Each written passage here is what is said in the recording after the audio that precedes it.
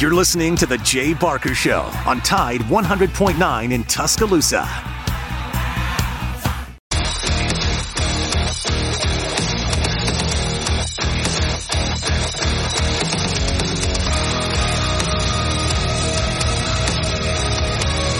Well, welcome into Big Noon Sports. Matt Coulter, longtime sportscaster here in the state of Alabama. Lars Anderson, noted author.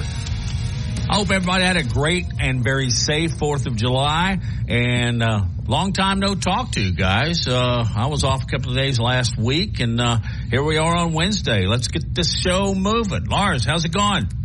It's going great. Tell us about your big adventures over the last few days. Well, it was just fantastic. I don't know if y'all mentioned it. I went to the Highlands of North Carolina and just visited a friend that I hadn't been able to spend a lot of time with in like 40 years. So it was beautiful. The scenery was just absolutely brilliant. 4,000 feet elevation. Lots of really good food, lots of good conversation, and a few bottles of red wine, and we just had a wonderful time. And maybe I'll go into it in greater detail, but I will tell you this. Some of the winding roads up there are absolutely, they're steering wheel gripping. I mean, yeah. I stopped counting the hairpins because I would say hairpin, and finally she said, Matt, they're all hairpins. Just drive. But, it's a 25-minute drive from where we were to any civilization. And I'll tell you this, it was probably only 3 miles as the hawk flies. But anyway, it was grand. How's your 4th? It was nice.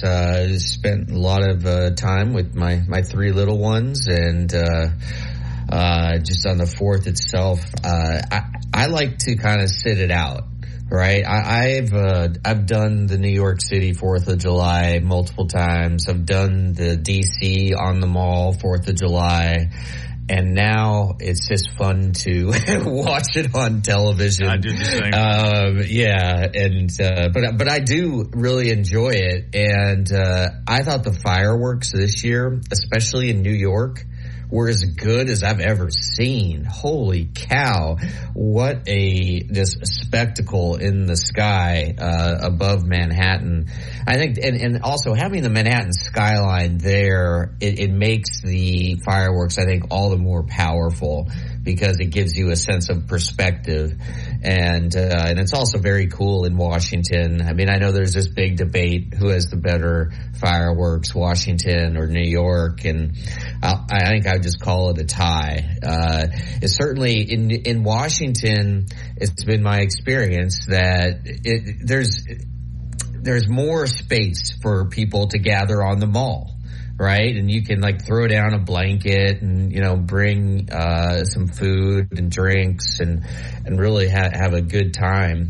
Whereas in New York, you're just all kind of clustered together and, every man's fighting for himself, to get a good view. But, wow, a really impressive show. And again, just a reminder that it's okay to be patriotic in our country, and it's okay to just really celebrate what our democracy, our history, and I thought just again both shows in New York shows in New York and Washington were spectacular.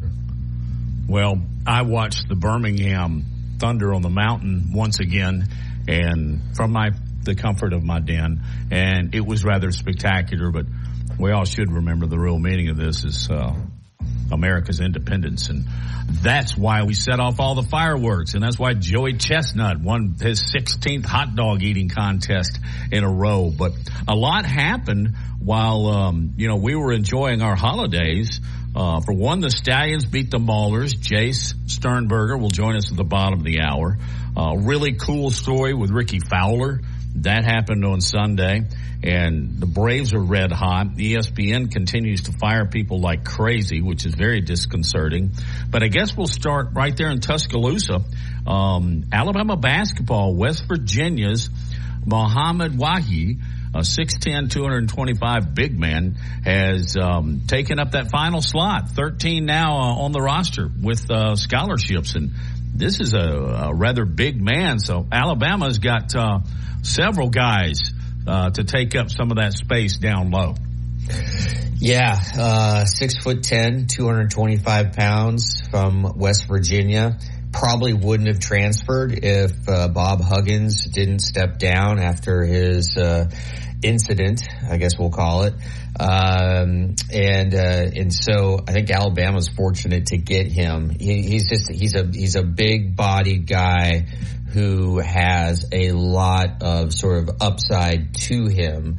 And he's from New York, and he's a typical, like, just rugged New York street baller player. He ended up going the JUCO route right after high school, and he played on a team in high school that won the New York City Public School Championship.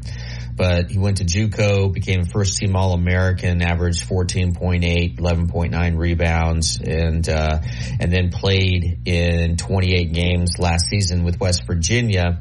And I mean, the stats from last year are sort of just run of the mill. Less 10 minutes impressive. Yeah, 10 minutes a game, 4 points a game, 3 rebounds. But I think what he gives Alabama is that needed size, right? And I think he can be a real force on defense while he develops his offense, kind of like how Bediako was a work in progress on offense. And so now, you know, you add the transfer from North Dakota State, Nelson, who's 6'11", and now Alabama has sort of a lot of size. You throw that in with Jaron Stevenson, that commit who reclassified this year, the 4-star. He's at 6'10". And so I think this is just precisely the player that Nate Oates wanted and needed to round out his roster. Now, will he start? Probably not. But I think he could play a significant role on this team. I don't think he would have left West Virginia if he didn't think he was going to play a significant role at Alabama. Would you agree? I would agree. I mean, there's nothing that says that, but you just kind of read, you read the cards there. And I think so, too. And I agree that he probably needs some more seasoning, but he'll get that, and I agree, coming off the bench. And we'll see, because Alabama appears now to be more inside heavy than guard heavy. So we'll see. And speaking of guards, Javon Quinterly, I think, surprised many people. I know Lars and Matt, but he entered the transfer portal, and it's the latest report I hear that he's visiting Memphis. Probably a real good fit there with Penny, and I think he'll end up there. And I have nobody told me that on or off the record, so I think there's a good chance for that to happen, and it'll be a good fit for him in Memphis. But I just don't understand why he would leave Alabama if it's just to go up I-22 to Memphis. I get, like, playing point guard for Penny Hardaway. You get to learn from someone who was just, an all-star at that position, much taller than Quinterly. But I don't know. The reporter in me, Matt, thinks that there's just more to this story that we don't know about. Well, it, as I just said, to be redundant, it took a lot of people by surprise. But I think Alabama will survive, and to be very blunt, I think Alabama will have a better basketball team than Memphis. And who would you rather run the show for? Memphis or Alabama? Memphis is good. Penny's good. They've got good players, but they're not like Alabama. And right now, they're not a marquee team when you talk about college basketball, whereas Alabama is. But, yeah, there may be something else, and we may never know about it, but it was an interesting enter into the transfer portal, to say the very least. Yes, absolutely. And but I like what Nate Oates has done with his roster reconstruction, with having so many guys leave the program. going in the NBA draft and then with Quinerly transferring. And then, 2 first round selections, lost 3 assistant coaches. And so now we're going to see, I'm excited to see the North Dakota State transfer, Grant Nelson. I think he really can flourish in this offense where he's somebody that can play with his back to the basket, or he can, go out to the wing and shoot the deep ball. And so, I'm excited to see how he can do. I think he could play at a very high level. And also on Monday, the Tide did finish out, or Nate Oates finished out his hiring of assistant coaches with tabbing Preston Murphy as a special assistant, and he's going to have on-court and on-campus recruiting duties. And Murphy was, I think he comes from Creighton, but, so he, I don't know. I mean, it's good that Nate Oates, or I should say it's impressive that the program really, after being the number 1 overall seed in the NCAA tournament, the program almost, it splintered in many different directions. And I think he put it back together as best he could. And even though he didn't have really any of his assistants with him during the critical part of the recruiting process, they didn't miss a beat. And so that will be, a good thing moving forward, right? I mean, that is how you sustain playing at a high level. And so far, so good for Nate Oates, through the beginning of his career here at Alabama. Yeah, he gets it done. And it's an interesting question. Nobody's using the transfer portal better than Nate Oates, and that doesn't just go for this year. He picked up Sears. Quinerly was a transfer, but that may have been before the portal. I think I'm remembering that correctly. So he really went to the portal this year, and it looks like he came out on top. And now Alabama will be, and I think we said this last week, before YE. And we'll see how all those work out when Alabama starts getting together for practices this fall. So they're right in the running once again. So, and by the way, I guess did you see Brandon Miller in the last couple of days played summer league in the NBA? He got beat up a little bit. Yeah, he had a bucket and maybe 3 or 4 fouls at halftime. But he came out in the third quarter. He made 4 threes, I think. He ended up with 18 points. 7 or 8 rebounds, but he also had 7 fouls. And you have to remember, in the summer league, they allowed 10. And one of the great quotes in the article I read is Brandon Miller said, well, if they give you 10, aren't you going to use them? And I think part of that had to do with his true rookie status in the NBA. And, first start in a situation like that, even a guy with that skills, Brandon might have been a little bit shaky. I think he also had 6 turnovers, but that is more than to be expected when it comes to playing against the best in the entire world. So I would say he's off to a really, really good start. Yeah, absolutely. And I think when it's all said and done, that I'm picking him to be the rookie of the year over the number 1 overall draft pick, the phenom from France, who went to Wembayama. Wembayama, who went to the Spurs, number 1 overall. And just because I think Wembayama is a little bit of a work in progress, and we'll see if he can come in right away. I mean, I know that he played on a high level league in France.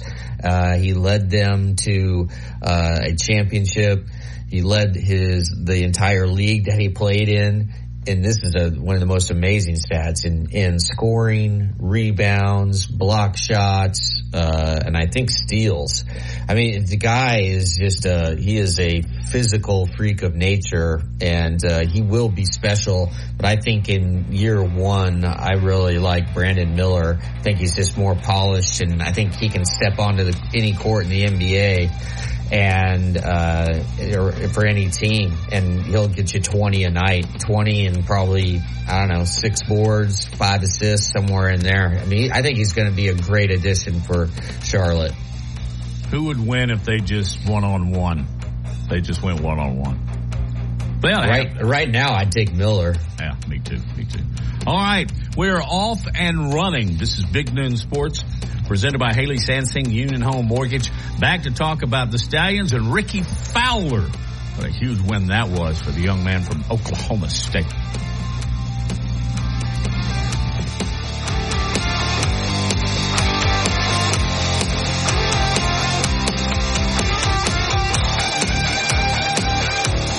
From T-Town to the Plains, this is Alabama's most in-depth analysis on the SEC. This is Big Noon Sports. Our home base right here in Birmingham, Alabama. We are here treating patients from every generation Across the United States. and from around the world. As respected industry leaders, We are here. Working hard for you in an effort to provide you with Excellence in sports medicine. Excellence in research and education. And excellence in sports injury prevention. we are here for you, aggressively pursuing victory over injury. Learn more at andrewsportsmedicine.com. Securing the best mortgage possible requires a lender who has knowledge, is trustworthy, and treats customers like family. And no one is better at all of this than the mortgage miracle worker, Haley Sansing. Based right here in Tuscaloosa, Haley Sansing has spent decades working in the mortgage industry. With Haley, it's personal, holding your hand from contract to close. With Haley, it's about one thing, you. Call Haley on her cell, yes, her cell, 205-792-1813. That's 205-792-1813. Let Haley help you. NLMS number 230376. Weather. Tide 100.9 Tuscaloosa weather. A mix of sun and clouds with a chance of showers and thunderstorms this afternoon and early tonight. The high today 92, tonight's low 73. For tomorrow, partially sunny, scattered showers and thunderstorms developing again by afternoon. The high 91. I'm James Spann on the ABC 3340 Weather Center on Tide 100.9. It's 86 degrees in Tuscaloosa.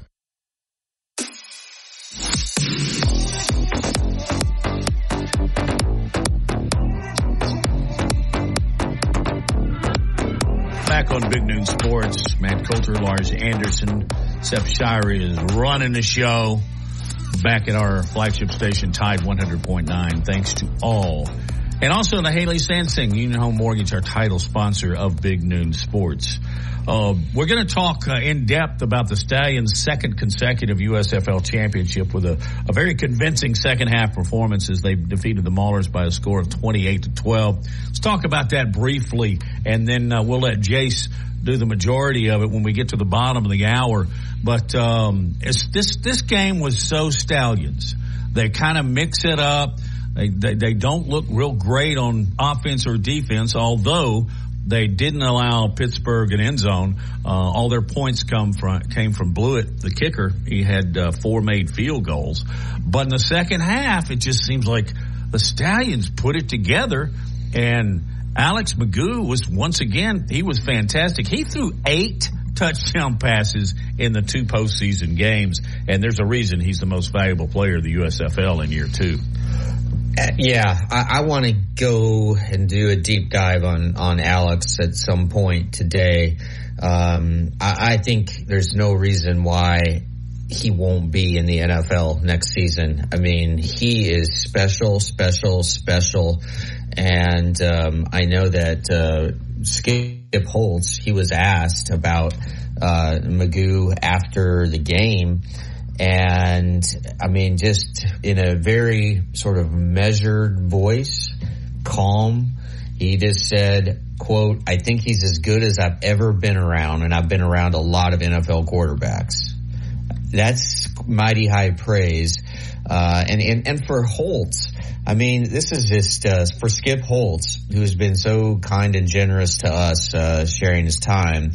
He now is the first coach to win back-to-back championships and in any sport since Golden State in 2017, 2018, and the first coach in the 21st century to win titles in his first 2 seasons as a pro head coach in any sport. So, look, I know that some people may sort of roll their eyes at that because it's the USFL, but nonetheless, facts are facts. And Skip Holtz, he did such a great job both last year and this year, not just with the X's and O's, but just like managing the chemistry of the team. I mean, in both years, you could tell that the guys really liked each other and they played for each other, and there weren't like cliques on the team. And there's so many little things that can divide a team. And that never happened. Because once things go off the rails a little bit, and I've seen this when I've embedded with different teams over the years, both college and NFL Europe, is once things go a little wrong, it really can spiral out of control. Because you know what? Guys start saying to themselves, I don't blank, and they don't care. And so they are basically just, they start looking at the calendar. Okay, when is our last game? I mean, that can happen as early as like week 2. I've seen it. And for this team just to stay so focused together, and they just dominated. I mean, they dominated Pittsburgh in that second half. And I gotta say, it made me really proud to be from Birmingham watching these guys play, because they play with a toughness and a tenacity that is sort of the hallmark of really good football in this state. Right. And it extends to Alabama, to Auburn, all around UAB. And I just feel like that they fit in well here. Skip Holtz and his style of play fits in well here. How your thoughts, Matt? Well, we talked about Magoo and his chances to get in the NFL, and it would be criminal if he didn't. It would border on ignorance because he needs to be on a roster. He needs to at least be in camp. I think the same is true for Sternberger, as we've talked, but I don't think we've gone into as much depth about Skip Holtz. I think he has played his way into an upper college coaching position and maybe a shot in the NFL.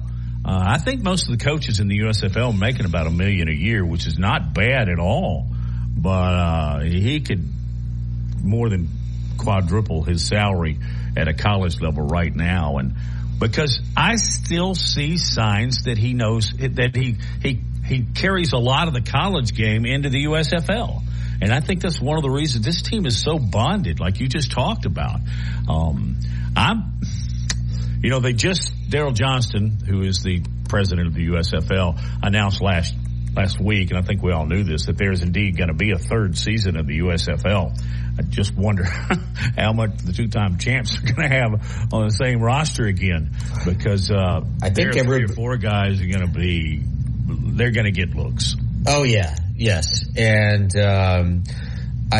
correct me if I'm wrong, but everybody's going to be playing in their home stadium next year. And so there's not going to be a pod system like there was this year.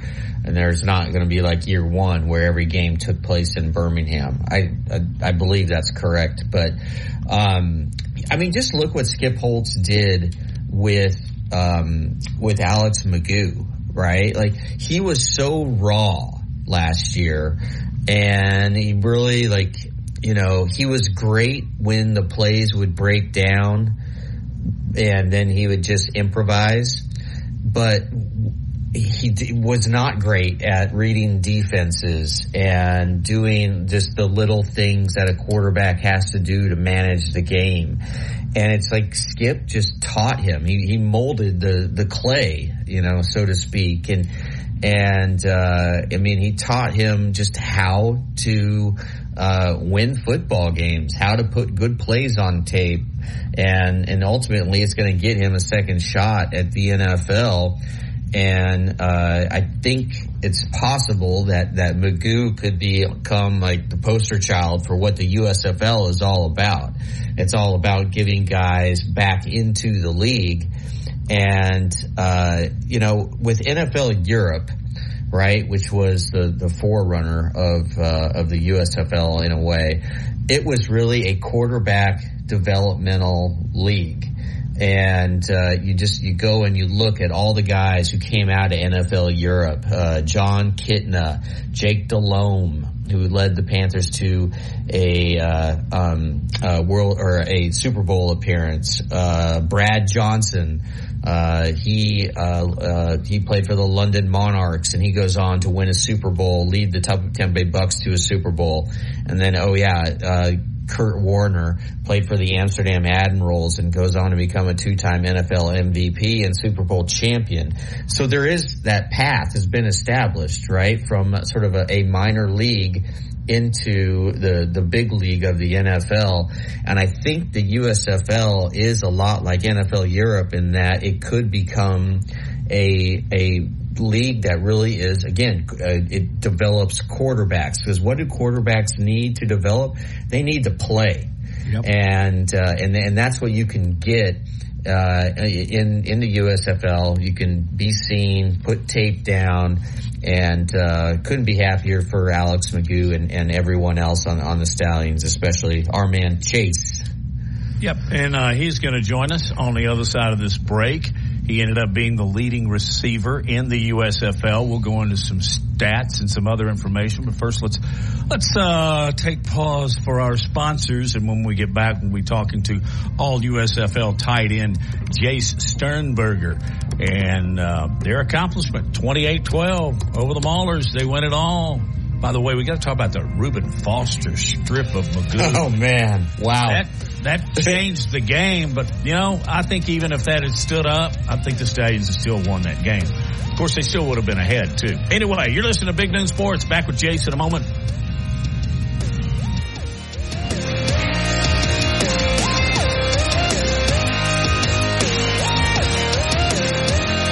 From T-Town to the Plains, this is Alabama's most in-depth analysis on the SEC.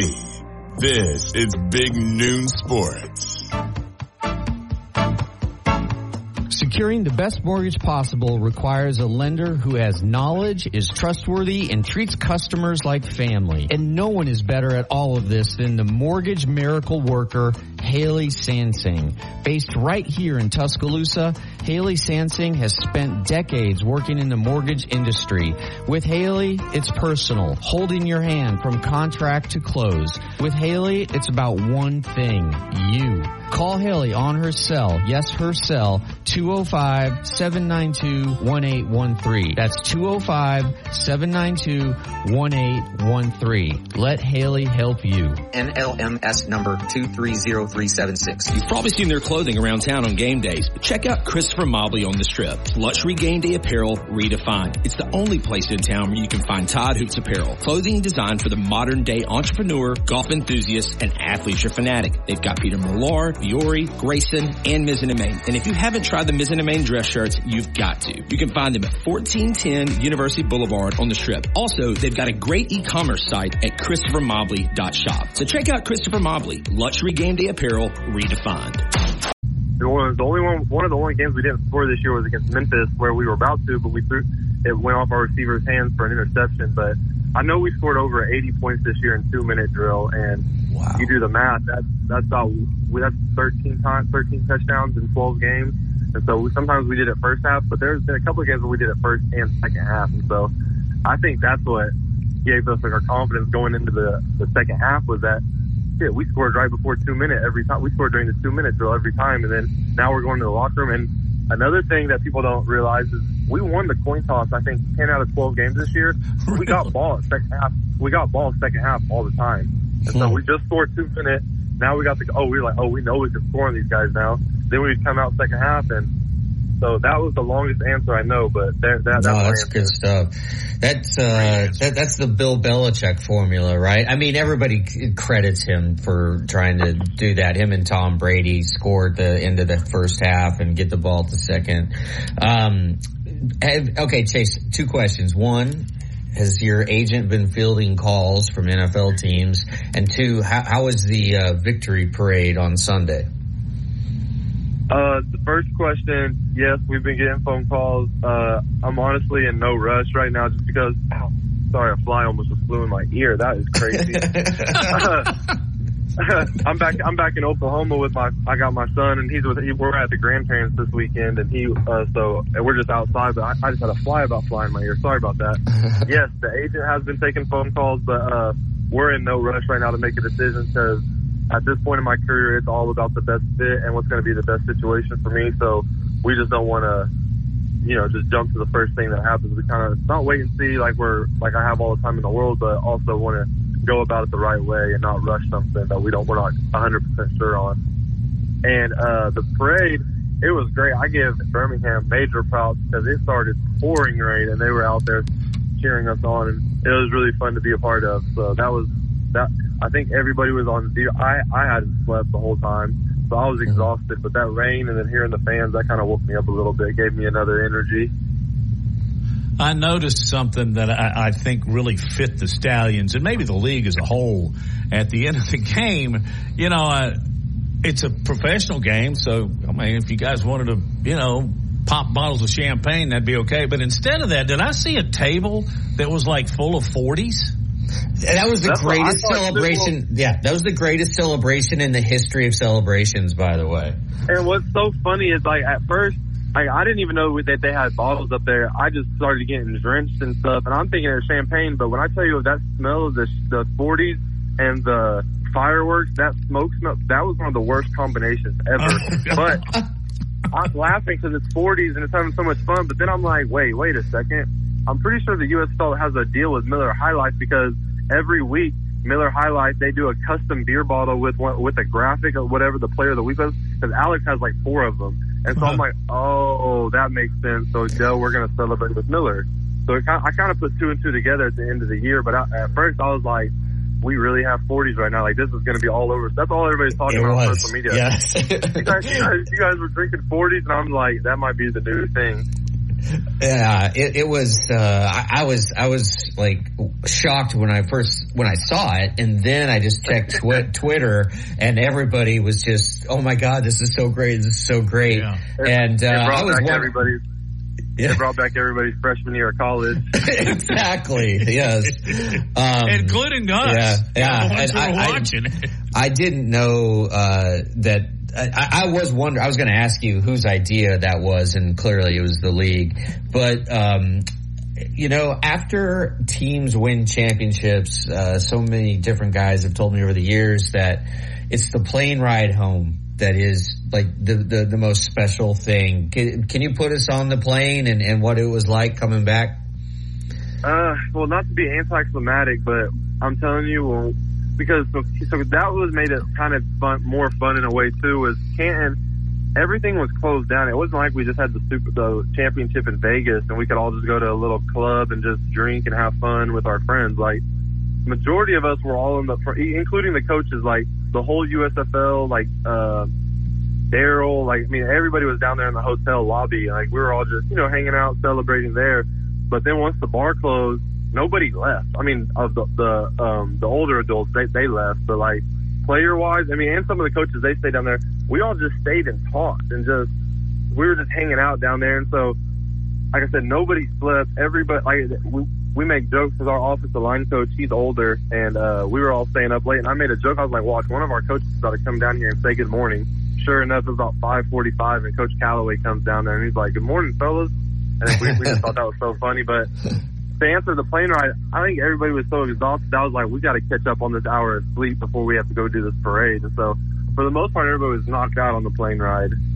Just to let you know, we've known Callaway for a long, long time, and that surprises me zero. That is so Neil Callaway. He went to bed, got up 5:45, comes strolling through, I guess, to get breakfast, and I can just see him. No, it was, he grabbed a bottle of water and, like, coffee grind.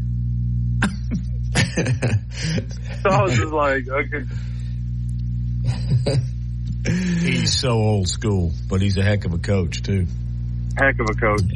Yeah. All right. Well, we appreciate you being with us, and would like to check back with you from time to time, especially if we get information that you're going to somebody's camp, because it's certainly deserving. And you've been a lot of fun to have on our show, and we all appreciate it. I know our listeners do.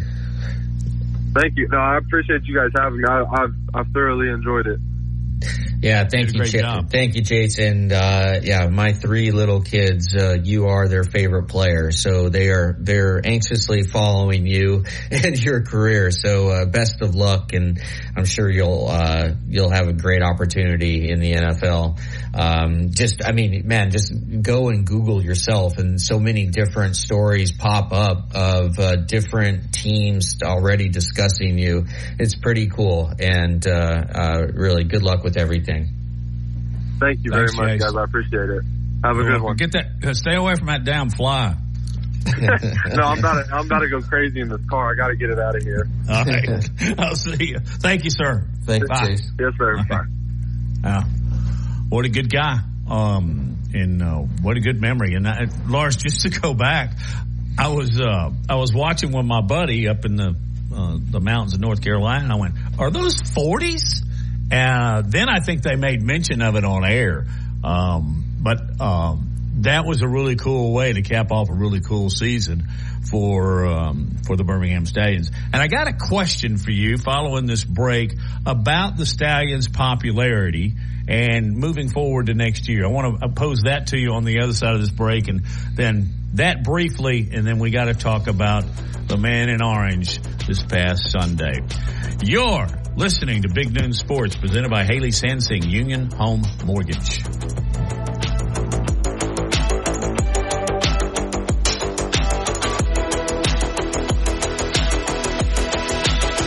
Covering SEC sports like kudzu on the roadside. This is Big Noon Sports.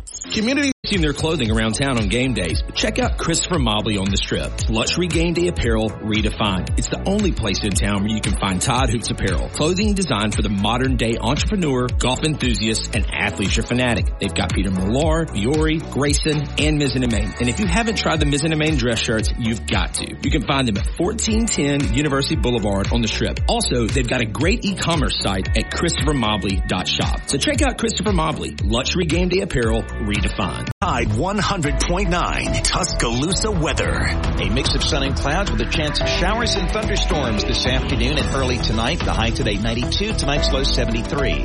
For tomorrow, partially sunny, scattered showers and thunderstorms developing again by afternoon. The high 91. I'm James Spann on the ABC 3340 Weather Center on Tide 100.9. It's 87 degrees in Tuscaloosa.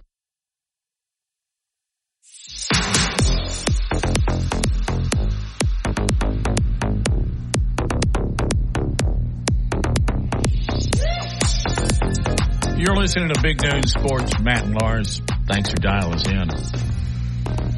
Really good TV, good golf TV this past Sunday. And Ricky Fowler, who really challenged for the U.S. Open. He has been playing top of his game golf, but he just hadn't developed into a victory. But it did Sunday, and he had to do so in a playoff, and he had to overcome some obstacles, which he created himself. But then the approach to 18 was just beautiful. And, Lars, I say this, and I'll think of a couple more, but Jack Nicklaus winning the Masters in 86 at his age, I think he was 46. That's a golf finish that I'll cherish. Tiger winning the Masters when he came back from all his difficulties. The memorable victories, but Ricky Fowler's win and the way he handled himself post-round, it made me feel even more. He made him more, if possible, is more popular in my mind. Yeah, Ricky's been knocking on the door here for about 6 weeks or so. In his last 4 starts, let's see, he tied for 13th at the Travelers, tied for 5th at the Open, 9th at Memorial, and then 6th at the Charles Schwab. And you mentioned the U.S. Open. I mean, it looked like he had a great chance to go from hole 1 to the final hole as the leader. And he led the Open for 3 days, but then imploded on Sunday, and he could not make a putt, and he made costly bogeys that took him out of contention pretty quickly at the Open. And, Ricky, he reflected on that after the win on Sunday, and he thought that, the last 2 weekends helped him. And he kept telling himself, I don't need to be perfect. I don't need to be perfect. I just need to keep doing what I've been doing. Just keep grinding. And his caddy was working with him on that. And you always hear sort of, NFL coaches, they tell their quarterbacks all the time, you don't need to be perfect. You don't need to score a touchdown on every play. And too often, I think Ricky would try to go for the spectacular shot rather than just, if you hit an errant tee shot, just take your medicine and chip out rather than try to take the risky shot to the green, right? And I think Ricky is, his game is on, and he has so much game. He's so fun to watch. He is, he's a pretty slight guy, and yet he can absolutely bomb it. He's charismatic. He's really smart. I mentioned that, I've spent time with Ricky and just a very impressive guy. And, I think it's just a matter of time until he, wins a major. But this ended a 4-year-long drought for him, right? And he kept getting closer and closer and closer. And now he's finally over the hump. So what does that mean for the British Open coming up? Can he do something special there? I mean, it all depends on whether or not he's really good at links style playing, and I'm not sure of that. I'd have to look into it. But he's as popular as they come, I think, on the tour right now with American fans. And Justin Thomas is right there with him. And it would be nice to see JT and Ricky sort of reemerge, right? Not just sort of as the faces of the PGA Tour, but also to get the results, right? Rather than just be these popular golfers who keep coming up short. And JT, I mean, he had his moments, and I think his game's coming along as well. Certainly hope so, because he's not only a national favorite, world favorite actually, but he certainly is here in the state of Alabama. One of the really cool moments was when he came off 18 in the playoff with a victory, and he had his wife and his child right there, and he was very, very quick to point out how happy he was with the win, but he's equally as happy, actually more so than being a dad, being a husband. And that's the stuff that endears you to your fans, but it was genuine. I mean, he meant every word of it, and it was really, really cool. And as I've said a couple of times here, I think his fan base grew enormously, and especially after that quote. So it was a good finish, and way to go, Ricky Fowler, wearing the orange on Sundays. That's a pretty cool tradition of his too. Yeah, he loves to honor Oklahoma State, and it was a very cool moment between him and his wife Allison and their baby daughter Maya. And there was a long time there that people didn't think Ricky was going to get married, that he was just going to play The Bachelor, enjoy the Bachelor life. But then he met Allison in 2019 or 2017, I believe. And then they got married in 2019 and had their daughter in 2021.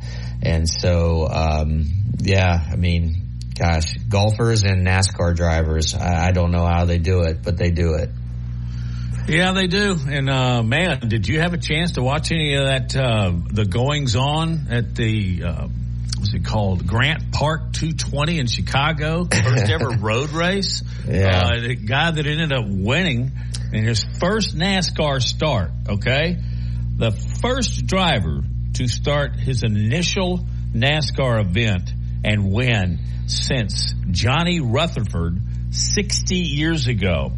But it was the New Zealander Shane Van Gissenberg, I should say. But did you watch any of it? I found that race absolutely captivating. I unfortunately I did not. And I know, to me, like the story coming out of that race was Jimmy Johnson and the fact that he was going to race in it and he had to pull out. And we spent a lot of time talking about the tragedy last week that affected the Jimmy Johnson's family. But I love road courses, and I did see the layout. It seemed pretty cool. And not surprising that a ringer, dropped in and won this thing. Remember Boris Said? Yeah, he's really good friends with Tiger Woods. Yeah, well, that's odd. I didn't know that. Yeah, but remember Boris, like he would just show up at Watkins Glen and then out at Sonoma, and he would win 2 NASCAR races every single year. It seemed like, or at least contend. And he contended, and he was really good at it. But he was also just such a cut up and a character. Oh yeah, he could have been awesome. A comedian. Yeah, he's good. He was good copy, as we say in the business. So yes. Yep, Shane Van Gissenberg, who raced on the Supercars series, which is in New Zealand. They're kind of stock cars. They're Mustangs and Camaros, but they're just shaped and designed and motored differently. But it was good to see him, and it was, I don't want to say funny, maybe entertaining is a better word, of how a lot of these really veteran NASCAR drivers didn't handle it very well. Of course, it didn't help that it rained, and I think that also helped. As they're calling him Kiwi now. I think that helped him because he'd raced in rain under conditions like that, under a street course, and it's a road course with 12 turns, but I think that probably helped him as well, but he certainly earned it too. I'm a big motorhead, and I really, really enjoyed watching that. And the people in Chicago, man, did they turn out. Yeah. And did you see where I just read a brief story about this a minute ago, that some guy last night somehow, or the night before, managed to get on that course and run his Corvette. Now that would have been a lot of fun. Anyway, I look forward to him doing it again next year, and also doing it in dry. Let's see how that makes the playing surface and field. All right, hours in the books. We'll be back with more Big Noon Sports, and one of our favorites, Steve Irvine, will join us on Big Noon Sports.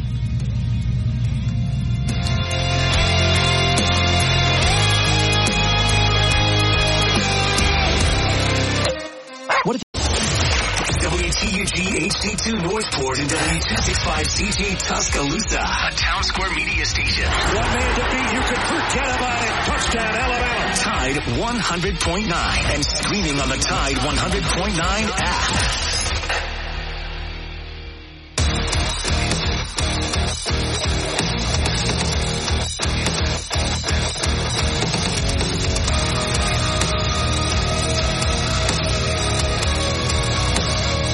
Presented by Haley Sansing, Union Home Mortgage. This is the second hour of Big Noon Sports on a Wednesday. Seems like a Monday. I know a lot of people took Monday and Tuesday off, and when you couple that with a Friday and a Saturday, you got one really good weekend and holiday. And many took advantage of that, including our Town Square media folks, and I appreciate that. Gave me a couple of extra days to unwind from my mini vacation with my sweet wife, Karen. Headlines, West Virginia's 6'10", 225-pound Muhammad Wahi is going to play for Alabama. He's gone through the transfer portal. He played in 28 games last year, had what I would call how would you describe his stats? Workman-like. That's perfect. And yes. So, and then he's going to do the dirty work, I think, under the boards. He's going to be the enforcer at the rim.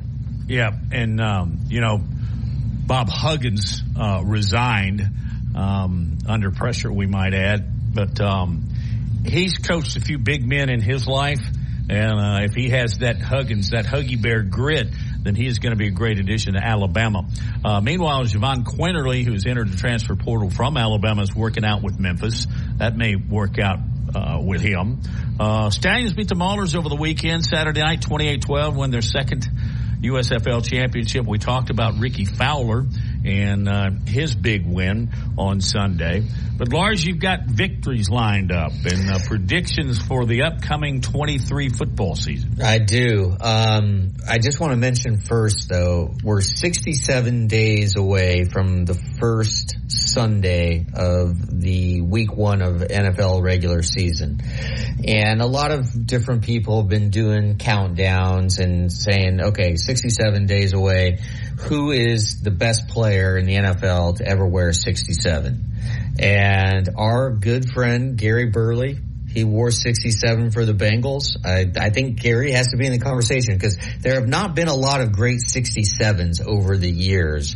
Most people will tell you that the best 67 is, or do you want to take a guess?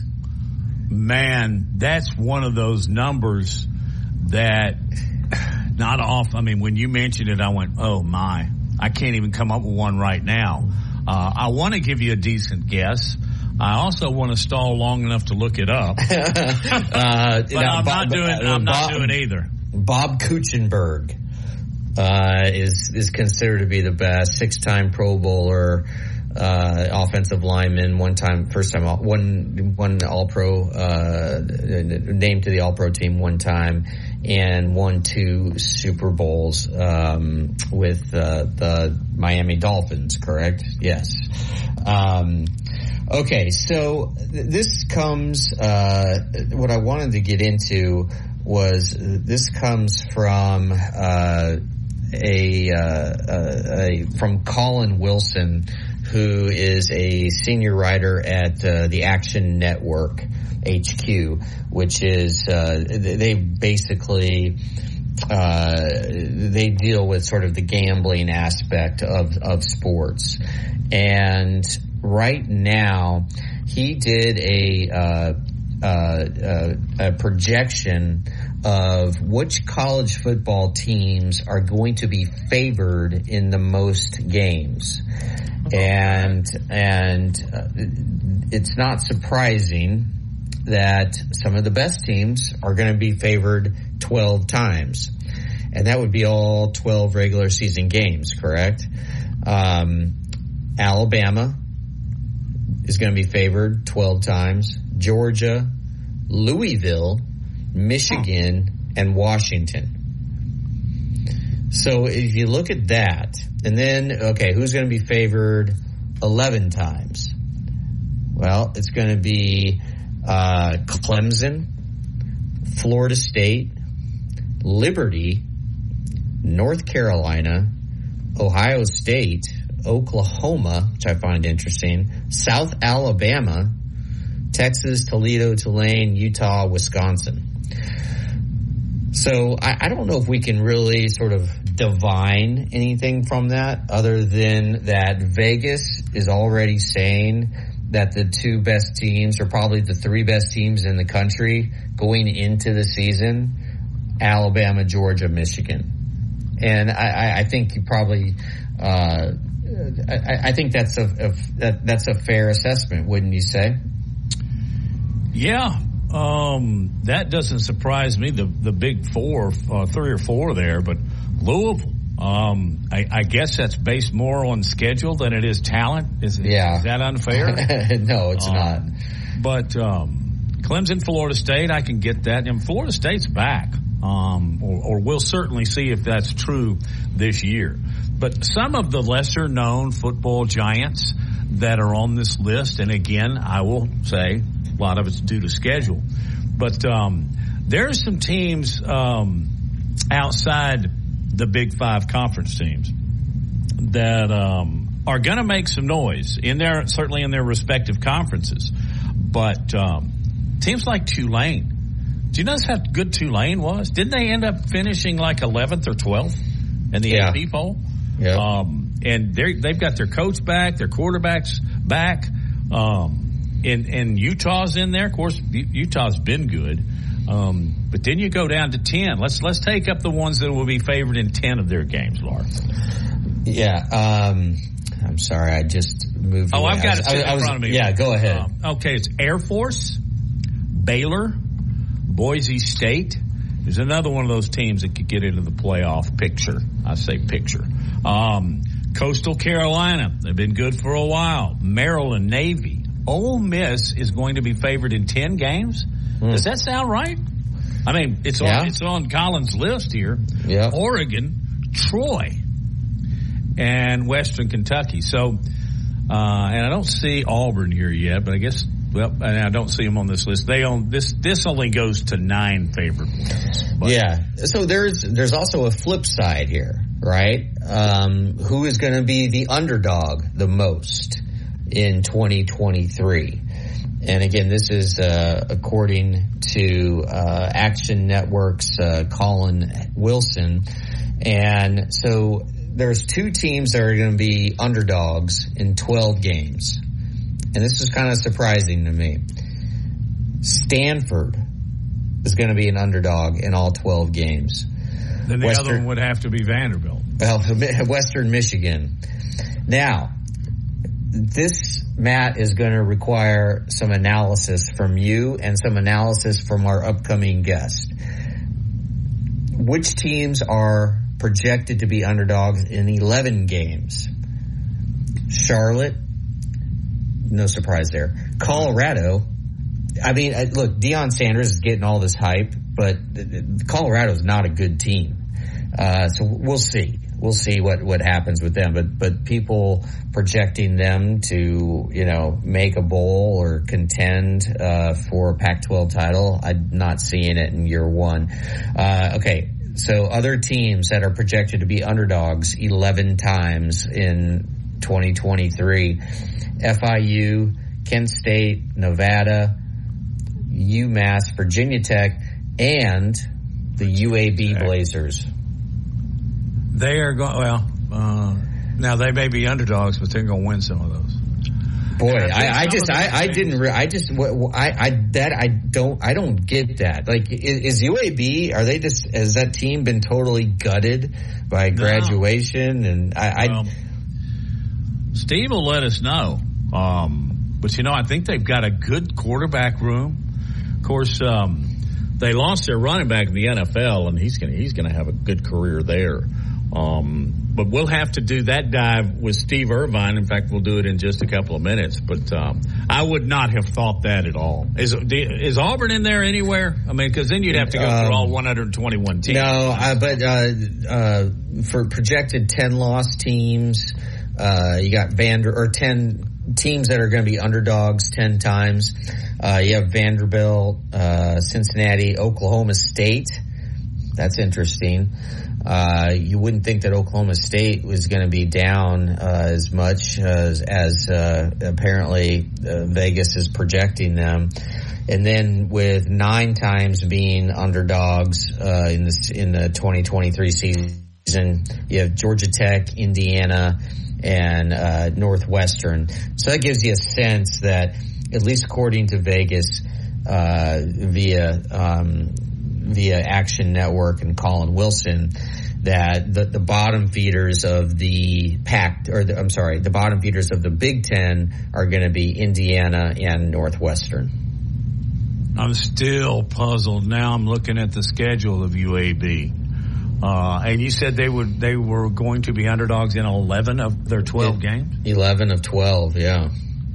Well, they start with North Carolina A&T. I would think they'd be favored there. Let me just run through those and let you comment real quickly on each of them. Yeah. Georgia Southern. That's in Statesboro, so I can understand them being favored there. The Raging Cajuns. That's in Birmingham. Then they go to Georgia, to Tulane. So I think I can understand them not being a favorite there. South Florida, that's in Birmingham. They're not going to be favored in that one? I don't know. Nope. Yeah, University of Texas, San Antonio. They go out to San Antonio. Well, you'd think they'd be favored in that one.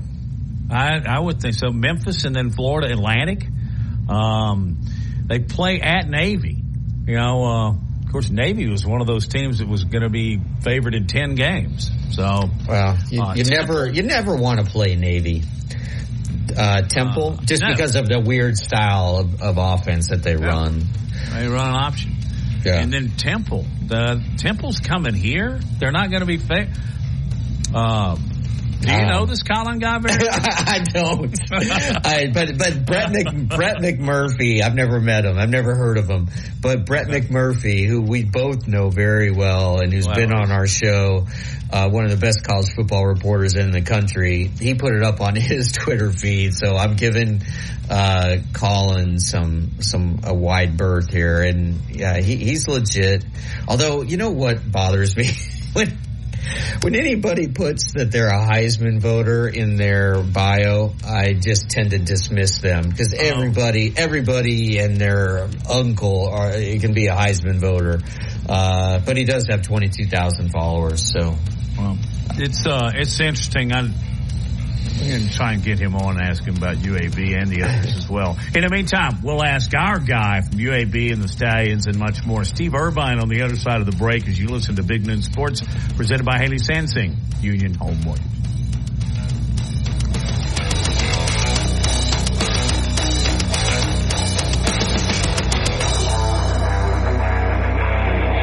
The best sports talk in Alabama. This is Big Noon Sports. This is Reagan, owner of R&R Cigars, the Cigar Mansion in downtown Tuscaloosa, located at 2703 6th Street across from the Home 2 Suites. Come down to R&R and see why we're the ultimate cigar and bourbon experience. With over 165 bourbons and 5 private barrels, our selection of bourbon is unmatched. We have the best cocktails around and our cigar selection is legendary. Our lounge and service are world class. Come and experience the luxury of the mansion and see why it's a world-renowned cigar and spirits destination. Securing the best mortgage possible requires a lender who has knowledge, is trustworthy, and treats customers like family. And no one is better at all of this than the mortgage miracle worker, Haley Sansing. Based right here in Tuscaloosa, Haley Sansing has spent decades working in the mortgage industry. With Haley, it's personal, holding your hand from contract to close. With Haley, it's about one thing, you. Call Haley on her cell, yes, her cell, 205-792-1813. That's 205-792-1813. Let Haley help you. NLMS number 230376. Tide 100.9 Tuscaloosa weather. A mix of sun and clouds with a chance of showers and thunderstorms this afternoon and early tonight. The high today 92, tonight's low 73. For tomorrow, partially sunny, scattered showers and thunderstorms developing again by afternoon. The high 91. I'm James Spann on the ABC 3340 Weather Center on Tide 100.9. It's 89 degrees in Tuscaloosa.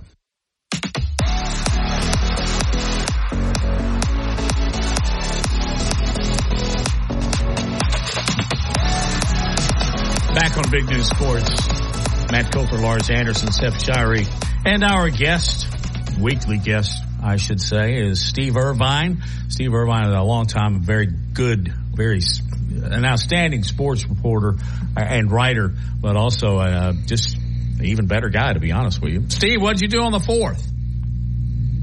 Relaxed. I took care of the dogs because they were going crazy with all those fireworks, and might even stuck in a beer or two. You know what I read? Real quick. I read where some people were feeding their dogs some type of dog gummy. Have y'all heard that? No. Like a CDB thing that would just make them pass out, make them go to sleep? I have the other heard. way. What? The other way? What's the other way? They start asking for tacos. Well, there you go. I will say this: we did give our dog Benadryl, our two oldest dogs Benadryl, and it worked really well. Matt, you know my dog Charlotte. She is so crazy that she actually loved it. She loved it. She loved the fireworks. I mean, just I don't understand it, but. To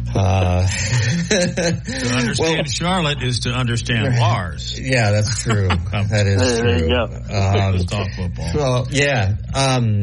Steve, we were just talking about UAB, and a writer for the Action Network went through each game for every team and determined who was going to be the underdog or the favorite.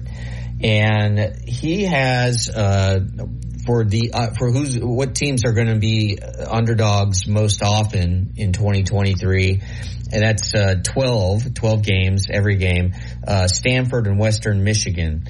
And then for being underdog 11 times, one of the 7 teams that he lists is UAB. And Matt and I sort of were struggling to understand this, how UAB could be a dog in 11 of their 12 games this upcoming season. Do you see it that way? No, I don't. And it's funny, I've had to talk a bunch of people off the ledge today, a bunch of friends that are texting and calling about, hey, did you see this? And first off, it means nothing, which is good. And it's, it's off season stuff. But I went through the schedule and I just don't see it. I mean, okay, so if you're saying 11 games, certainly you don't have North Carolina A&T as a favorite over UAB. So you're saying everybody else. Protective too, And so you're saying Temple at Protective is favored over UAB? I don't get it. I don't get that. I mean, I really don't. And there's quite a few others in there too that I look at and I think, maybe I could see it, but I don't. I think UAB is better than North Texas. I mean, I just think it's silly, and it's why I don't like preseason team, all conference teams and predictions and things like this, because they mean nothing, but they get you all worked up. And I guess that's fun to get worked up and try to figure this out, but I don't agree with it. I don't think they're favored in, on paper, and, maybe they're favored, maybe I'd pick half, maybe, or that I would say, okay, they could be favored in that. But certainly, being the underdog in 11 out of 12, and again, unless you're saying North Carolina A&T is favored than everybody else, I don't get it. I don't. Mm-hmm. But hey, we're talking about it, right? And which is what they want. Yes. I find it hard to believe. He does have, for being favored in the most games, Alabama right there being favored in every single one. And you would agree with that, right? From where we sit right now. Yeah, where we sit right now. And I think the big thing here that you have to look at UAB is nobody really knows what kind of college coach Trent Dilfer is going to be. I mean, they really don't. And I think that's what this is all about. Kind of like in 2017 when, UAB was rated the 130th team in the country because they're just coming back from the death penalty and nobody really knew what they had. It's sort of the same thing with Dilfer. And they look at it and they go, and I've seen some people recently say, well, they've got a high school defensive coordinator and Sione and Mortensen's never called plays and just all this kind of stuff. So there's a lot of question marks. I tell you what, having the ability to see them in the spring and see the staff work and see what kind of talent they have, I certainly don't. I would certainly have a different opinion than a guy like that who has no clue what they have or what they look like in person. So I think that's a big difference right there. Hey, how about them Stallions, Steve? Yeah, it was pretty cool, wasn't it? Yeah, they kind of did what they do, you know, and you know, now we sit here and see what's going to leave and what's going to come back. But you know, it was entertaining. You know, the thing that amazed me about that game was I thought Pittsburgh did a great job of playing keep away, but they still, you know, they still couldn't stop us. So no matter how many times they got the ball, they were going to score. And you know, other than the end probably, but you know, that was pretty amazing. I mean, that was just an amazing season. To think that all they lost during the season, and you know, the job that Jack Potter did, and you know, kind of bringing guys in that you know, filling spots when they, you know, key guys. I mean, you look back and it's easy to lose sight. They lost 7 players after week 1 to injuries. 7 players out of 40 or out of 52 at 53. And you know, and they were big time players for him too. So to do that and to still have a, you know, win, would they go 10-2? That's pretty impressive. Steve, you covered this team since the inception, and Alex McGough, obviously on the team last year and this year. How much improvement have you seen from him from the very first time you saw him play as a Stallion to where he is now? And that's league MVP, and certainly looking like a quarterback who is going to get every chance in the world to play in the NFL next season. It's literally night and day. I mean, he's a totally different guy. If I didn't know, I wouldn't think it's the same guy. You know, I really wouldn't. And I do think part of it is he stayed healthy all this year where he didn't last year. And he came in healthy last year, but you know, he got hurt pretty quick, or, you know, got banged up fairly quick and really quick actually. And so I think that's a little bit of it, but just, I mean, what he's done, you know, the player he's become is, you know, I'll put it this way. I would have never guessed it after seeing him at the first of last year. I would never, if you'd have told me at the end of next season he's going to be what he is right now, I'd have said you're crazy. I mean, I really would. And I do think you've got to really give Skip Holtz a lot of that credit for letting him be him. You know, and I think that's the key thing that Skip's done with him. He doesn't, you know, sometimes he reels him in a little bit, you know, but not much. I mean, he kind of lets him be him, and when he does Skip has done a great job of when Alex McGough gets outside himself a little bit, tries to be too much, to let him do it, then pull him over and say, see what happens. You got to pull, you know, instead of trying to cut it off, you know, before he does it, he lets him do it, and then says, okay, let's quit it. And I think that's, for a guy like McGough, I think that's very important. You know, when McGough was drafted by Seattle, Pete Carroll, the Seattle coach, absolutely did not want to let him go. He thought about turning him into a safety, right? And then a different coach thought about turning him into a Taysom Hill type of player where he plays like a wide receiver, and he's so athletic, you just don't want to lose that. And I think you're on to something here, like letting Alex be Alex. So what does that actually mean to you? What, you know, you just turn this guy loose? Because we saw in the championship game, you know, him trying to make a play and the strip sack. Right. But, you know, they overcame that. And we were talking to Chase Sternberger earlier, the tight end for the Stallions. And he said he hadn't seen Alex on an improvised play sort of come out on the short end like that all year. So what kind of quarterback would he be in the NFL? Well, I think, first off, I think that play probably helped him in a long run because he realized that, you know, that he can't do that all the time. So I think that's one thing that's happened to him.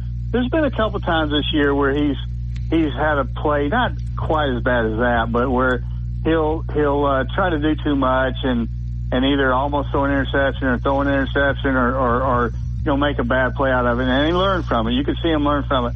Here's the thing, too, I think that we need to kind of look at with Alex McGough when you're talking about his future, and especially when you're talking about with Pete Carroll, what he thought of him back then.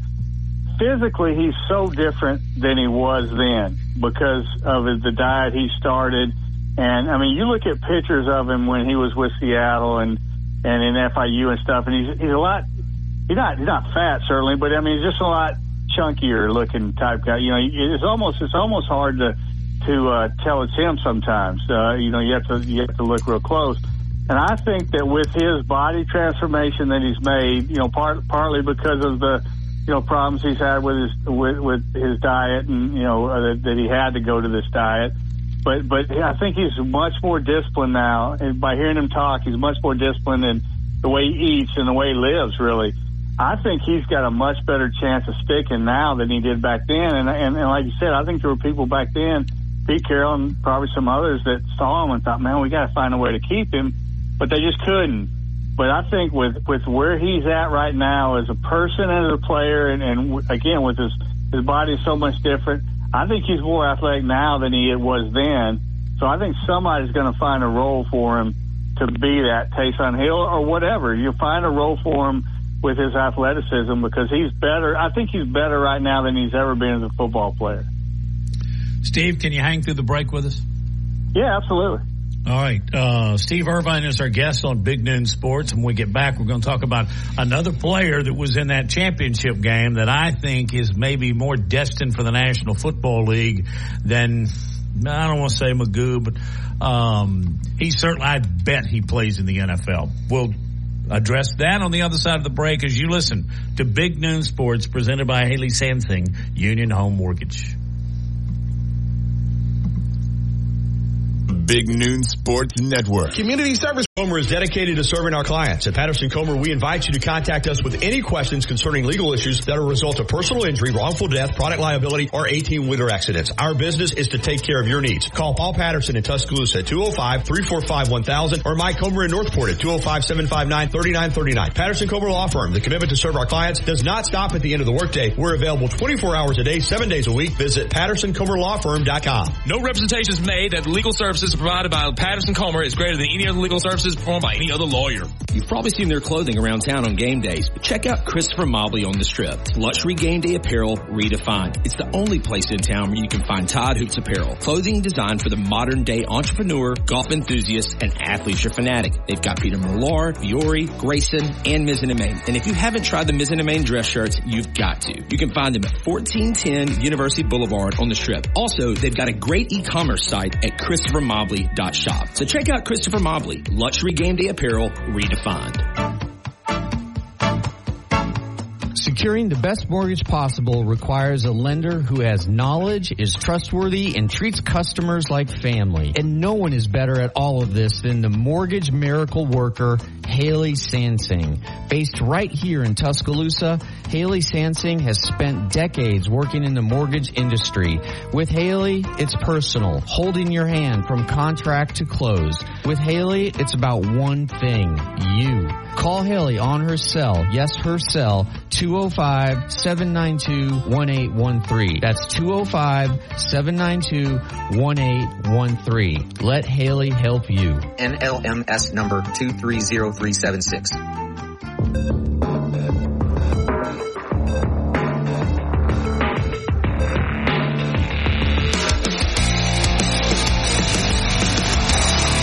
Back on Big Noon Sports, Matt Coulter along with Lars Anderson and Steve Irvine.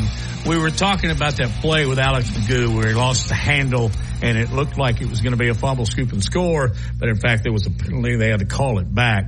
But he was just an absolute BA all year, and that's Reuben Foster. Do you guys, I have no doubt he'll be in the NFL next year. I'm going to start with Steve, and then Lars, you respond as well. Do you see that? I'd be shocked if he's not. I mean, the way, and when he was healthy this year, that was him every week when he was healthy. Now, he missed a few games because of some nagging injuries, but when he was healthy, he did that every week. And the one thing that I really thought watching that game, he was the only guy to me all year that could kind of out Magoo a little bit. I mean, some of these plays where he, including that one, where he tried to get to the corner a couple times and he's running him down. Foster's running him down and Magoo still made plays off of it, by throwing the ball or whatever. But I just thought athletically he was, cut above pretty much any other or most other defenders in the league. So I would be shocked if he's not in a camp and with the team next year. Yeah, there have been whispers that the Pittsburgh Steelers are very, very interested in him.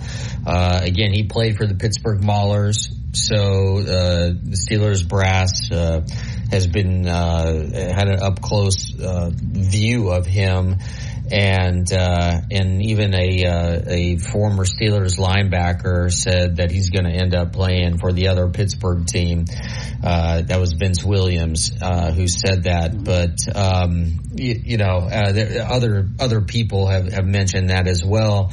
And look, when Reuben Foster is healthy, and he is right now, and he's just sort of staying the course, he's as good, Steve, I think, as any linebacker, not just in the USFL, but he's right up there with the elite in the NFL.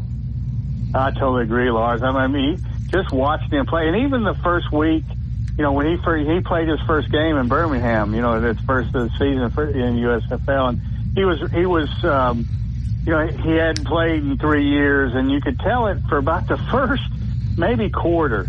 He didn't really make a play, but he was almost kind of just trying to sort of feel his way back in the game. And for like the last 3 quarters, he was by far the best player in the field. The guy was running around making plays and really looked like he was having fun doing it too. And I think that's with him. I think there was a time in the NFL when he was going through some troubles where it wasn't fun, but you watched him in this league all year when he was healthy, and he looked like a guy who was out there having fun, and that makes a difference with him. If I can follow up real quick, when he was at Alabama, to me, he was the most violent defensive player of the Saban era. Like, he would deliver hits that absolutely would separate running backs or wide receivers from consciousness, right? Like, he really would deliver blows. Do you see that same player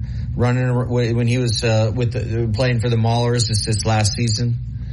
Absolutely. I mean, you look at the hit he made on Magoo in that early game. I think it was the first series or second series, 4th down play. I mean, that was the sound on that. And that was the great thing about that. Their TV broadcast was you could really hear the game, and the sound that he had on Magoo there. I mean, that was violent now, and really, that was him every time. I mean, pretty much every play he made. That's just what he does. And I mean, I can tell you, just even watching when I got to see him in person, and also just watching him on TV, he was about as fun to watch as anybody in the league.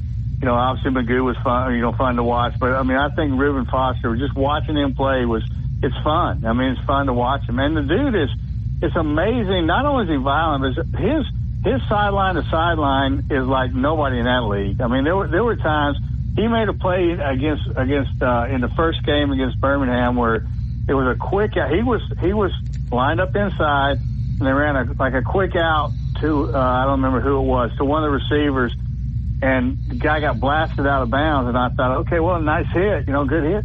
And then he gets up, and it's Foster, and I'm like, how in the world did he get out there before anybody else? I think that corner had slipped or something, but his sideline to sideline is it's amazing. It's amazing to watch. So he's fun. He's just a fun dude to watch play. That hit on Magoo was one of those where if you're a Stallions fan, you're going, oh, please get up. You're right. And that's one of the things let's discuss for just a minute about the USFL. I think their television coverage, well, by the way, they're owned by Fox and NBC, so it should be really good. But I think their use of sound, in addition to drones and helmet cameras has been nothing but great. Oh, no doubt. I mean, some of the stuff they do is tremendous.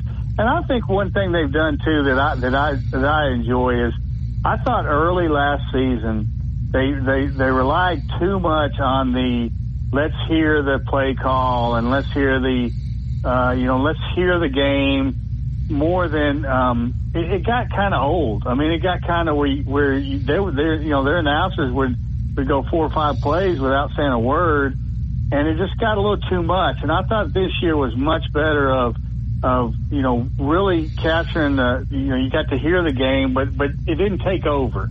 You still had the announcers talking. You still had kind of a traditional broadcast at times mixed in with hearing the game. And I thought this year, I thought last year was good. I just think this year was so much better, and I just enjoyed watching. I did enjoy.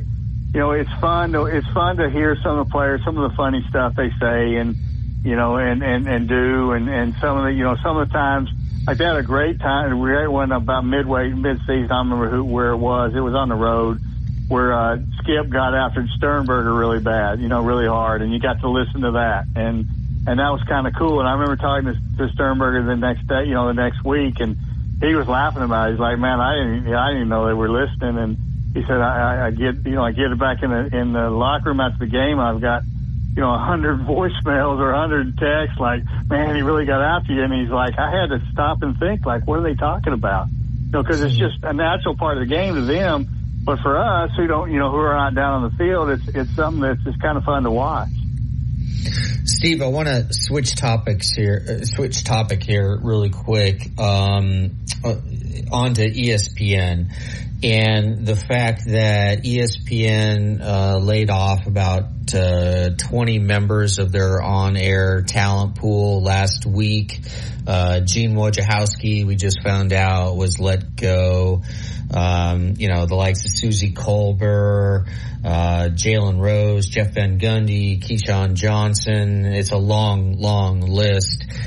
And then I looked up Disney, which owns ESPN, their operating profit grew 56% last year to $12.1 billion.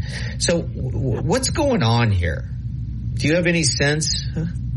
I mean, other than pure greed, I don't know. I really don't. I mean, I don't know how you look at, I really don't know. If you care about your product, I don't know how you look at David Pollack and say, you know what, we're going to be better off on, game day or your college football coverage without David Pollack. Are you kidding me?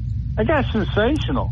Yeah, he is. I mean, he is. I mean, and you can go down that list of, most of them that I follow. There's a few on there that I don't really know much about, that much about. But, just like the boxing guys, I don't really watch boxing, so I don't know that. But the ones, the ones you mentioned, and again with Pollack, I mean, you look at it like, if you care about the quality of what you do, how do you even think about, letting Susie Colbert go? If you care about the quality, I don't get it. Other than greed, it's the only thing I can think. And unless you have different ideas of what other people you want to bring in, I guess. I mean, I don't know, but it's really sad. I mean, it's really sad because it just sort of hits me, like newspapers. It's the same sort of thing where you lay off people that that are tremendous, incredible, and just for whatever reason, just for again, to me, it's all about greed, and I don't understand, and there's a few people on there that I think they let the wrong person go, and I'm not gonna name any names, but I mean I think that happens, and so I don't know. I mean, I just it's sad. It's sad. It really, and it hit me. I mean, it made me sad. It really did. Matt, you were gone last week when the news came out of all these layoffs. What is your interpretation, analysis of this? Well, first of all, it seems like they picked all the people that I really liked and respected, yeah. And some that I really don't care for are still there. And I don't know if that's just because of my opinion that I really, really like Susie Colbert, and Pollack is just unbelievable. And let me footnote this real quick. I really have always respected Reese Davis, but he stepped up. I mean, he didn't say this is a bad move, this is horrible, but he did step up and said, man, Pollock, he's one of the best guys we got here. And then what he said about Wojciechowski, says, this guy helps me more on game day than anybody else. So why are you getting rid of a guy that helps Reese Davis, who's the lead anchor of the show? Why do you get rid of him? I don't know. Over the past few years, past few decades, ESPN has taken several turns that I did not agree with. Don't agree with any of this. But, I guess it's money. Is that what it is? I mean, but, I didn't hear that particular, but I don't watch ESPN much anymore, guys, except for live events. It seems like a lot of their, like, in-studio analyst shows, they just end up yelling at each other. And I don't get a whole lot out of that. Even Stephen A. Smith is now saying, well, I could be next. Well, I think we all know that that's a lot of BS. But you know what? Stephen Smith is a lot of BS, too. I want to, in the next segment, I want to talk about that, Matt, about Stephen A. Smith. Well, let's let our own Steve Irvine, get back to his week, and best to your family, and good luck with the dogs. And we hope that everything goes well. We always appreciate you being on the show. Thank you, Steve. I appreciate you guys. Have a great day. You too. Thanks. Steve. I want to hear what you have to say about Stephen A. Smith. All over the board with it, and also got to get a plug for my Braves. Of course, everybody in the world in Major League Baseball is keeping up with them now with the offensive numbers that he's putting up. We'll talk about those two topics and more as we wrap up the Wednesday edition of Big Noon Sports.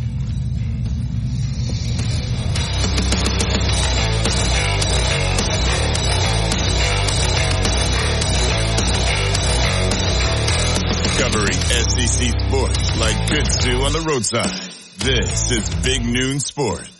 Patterson-Comer is dedicated to serving our clients. At Patterson-Comer, we invite you to contact us with any questions concerning legal issues that are a result of personal injury, wrongful death, product liability, or 18-wheeler accidents. Our business is to take care of your needs. Call Paul Patterson in Tuscaloosa at 205-345-1000 or Mike Comer in Northport at 205-759-3939. Patterson-Comer Law Firm. The commitment to serve our clients does not stop at the end of the workday. We're available 24 hours a day, 7 days a week. Visit PattersonComerLawFirm.com. No representations made that legal services provided by Patterson-Comer is greater than any other legal services performed by any other lawyer.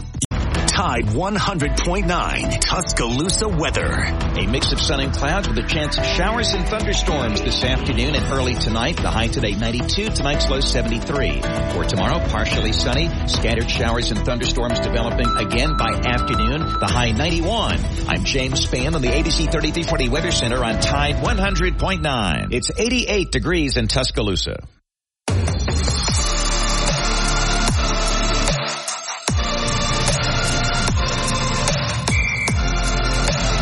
Back on Big Noon Sports, Matt and Lars, we wrap up the Wednesday edition. We've been talking about the firings at ESPN, David Pollock, Todd McShay, Steve Young. It's another guy I like.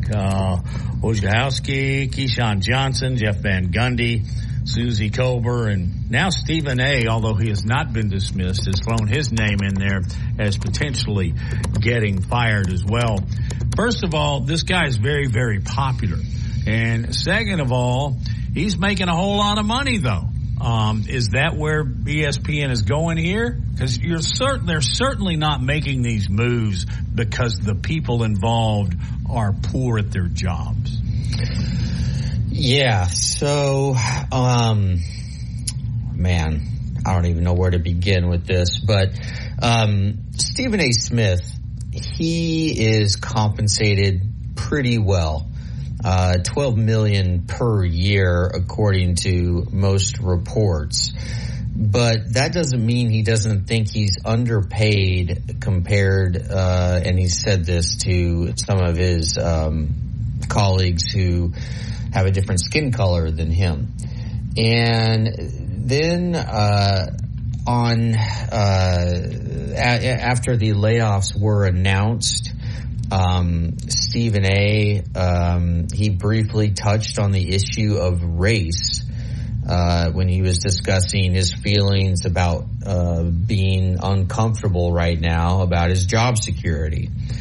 And this is a topic that I normally don't really like to discuss on air because words can be and statements can be sort of misconstrued. But I just want to, just state what Stephen A. said. And the quote was, don't ever, ever, ever in your life as a black person take anything for granted. I've told you before, when white folks catch a cold, black folks catch pneumonia. Now, if I'm correct in seeing who has been laid off, I don't have the full list like right in front of me right now, but it has nothing to do with being white or black, right? I mean, Susie Kolber, Gene Wojciechowski, Jeff Van Gundy. The list is long and to me, these layoffs have nothing to do with race. But I think what Stephen A. is trying to do, and this is just me, it seems like he's trying to put the race card out there before ESPN does something. I didn't think about it that way, but I just found his. I found his. Just said, Lars. I agree, but I just found his comment. Like I don't disagree with what he said. I don't disagree that when white with the metaphor that he's using, when white folks catch a cold, black folks catch pneumonia. I don't disagree with that at all. I just think it's inappropriate. It's just inappropriate to bring it up right now. Because it doesn't fit the context, right? And I think, and it's just my humble opinion that Stephen A. is a little out of line here. And I've actually grown to like him. I can't believe I'm saying that. When he feels he has to yell.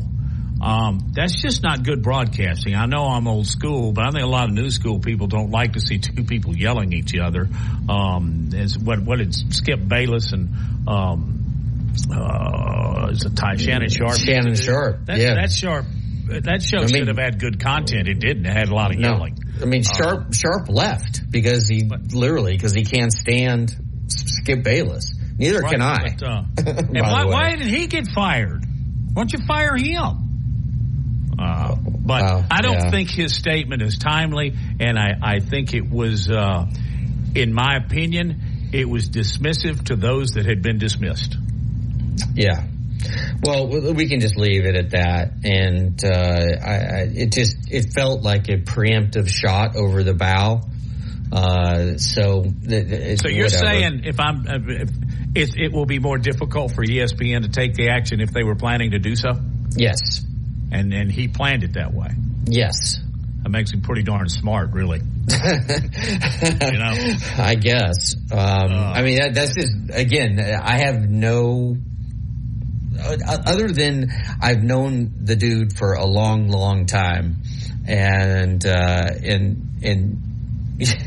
it is mind-boggling that he's the highest paid employee there, making $12 million a year. And one, he thinks he's underpaid, but two, of course, when you have a high salary, you bet you're going to be in the crosshairs. Of course, when a company is in salary cutting mode, who do they look at first? The guy who's making the most money. I mean, it's not rocket science. I mean, do you think they wanted to let Susie Kolber go? You think they wanted to let Keyshawn Johnson go, or Jeff Van Gundy, or Jalen Rose, Gene Wojciechowski? I mean, no. I mean, these guys are the best of the best. But at some point, we all find this out, and everybody finds this out. We're all replaceable. We are all replaceable. Where does Pat McAfee fit in all this? Isn't he making $75 million over 5 years, something like that? Yeah, I'm not sure. I just wonder how the others feel. They're letting me go, and I'm making $900,000 a year, and they're paying this guy $75 million, $900,000. I hope that's what I said. But anyway, it's all a big mess. And here's something else. I wonder if they've let go 20 here in the last couple of weeks. What about behind the scenes? How many really good producers and photographers and PR people and Don't you think they're getting let go at the same rate? Yes, and more so, if not more. Yeah, I mean, this of being in all the different jobs you've had throughout your career. It is the people who aren't on camera who are perhaps even more important than the people who are on camera, right? To make the operation work and the support. I mean, even at SI, right? It's like it's not just all about the writers; it's about the people who support you, the fact checkers, the editors. The list is very, very long. And ESPN, Disney is gutting ESPN, and I'm still not sure I understand completely why. Again, Disney as a company reported operating profit it grew by 56% last year. 56%. To $12.1 billion. That's not just Disney. No, that's Disney. That is Disney. Okay, so that's the company of Disney, and so that includes the parks and